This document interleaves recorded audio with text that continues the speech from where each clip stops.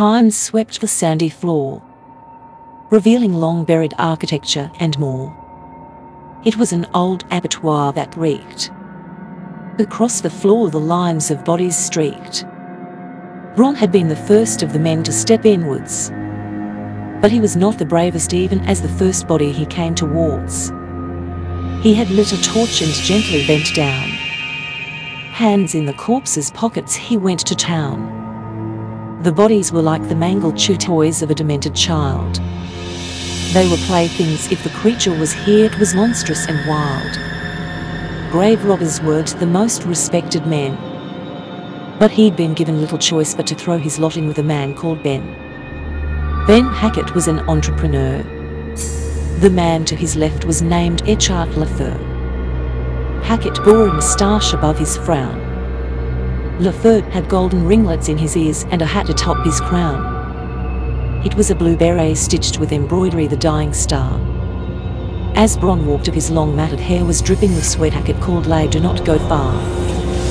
This abattoir held many a prize, and that was true, but also was home to demons, as the locals had said, with skin that was blue.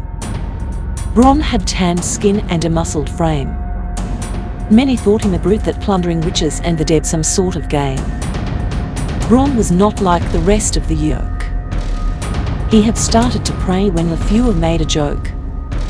He said, "Don't pray for such unused rabble." Bron, he pointed at what he called garbage with a finger like prong. Bron continued to pray but could not tarry long. The sun, once it had set, would bring demons back to their lay.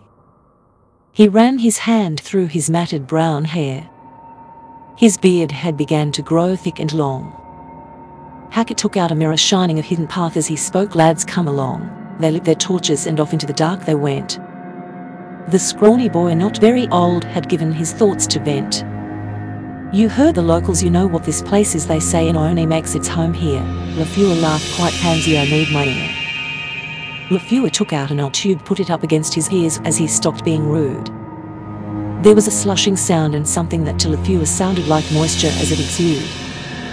A shudder went down his spine. Only was said to be cannibalistic, unholy abominations, none were divine. Slowly now they crept through the blood-soaked floor. It rose up to knee height as they approached the labyrinthine abattoir's rune-like door. For you see, it bore ridges and symbols carved into its surface, and he knew death they probably kiss. Hackett's middle-aged hand shook as he approached the precipice.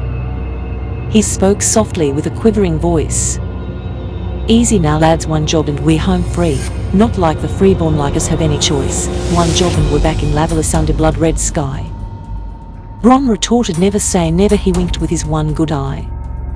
The door creaked open with barely perceptible sound.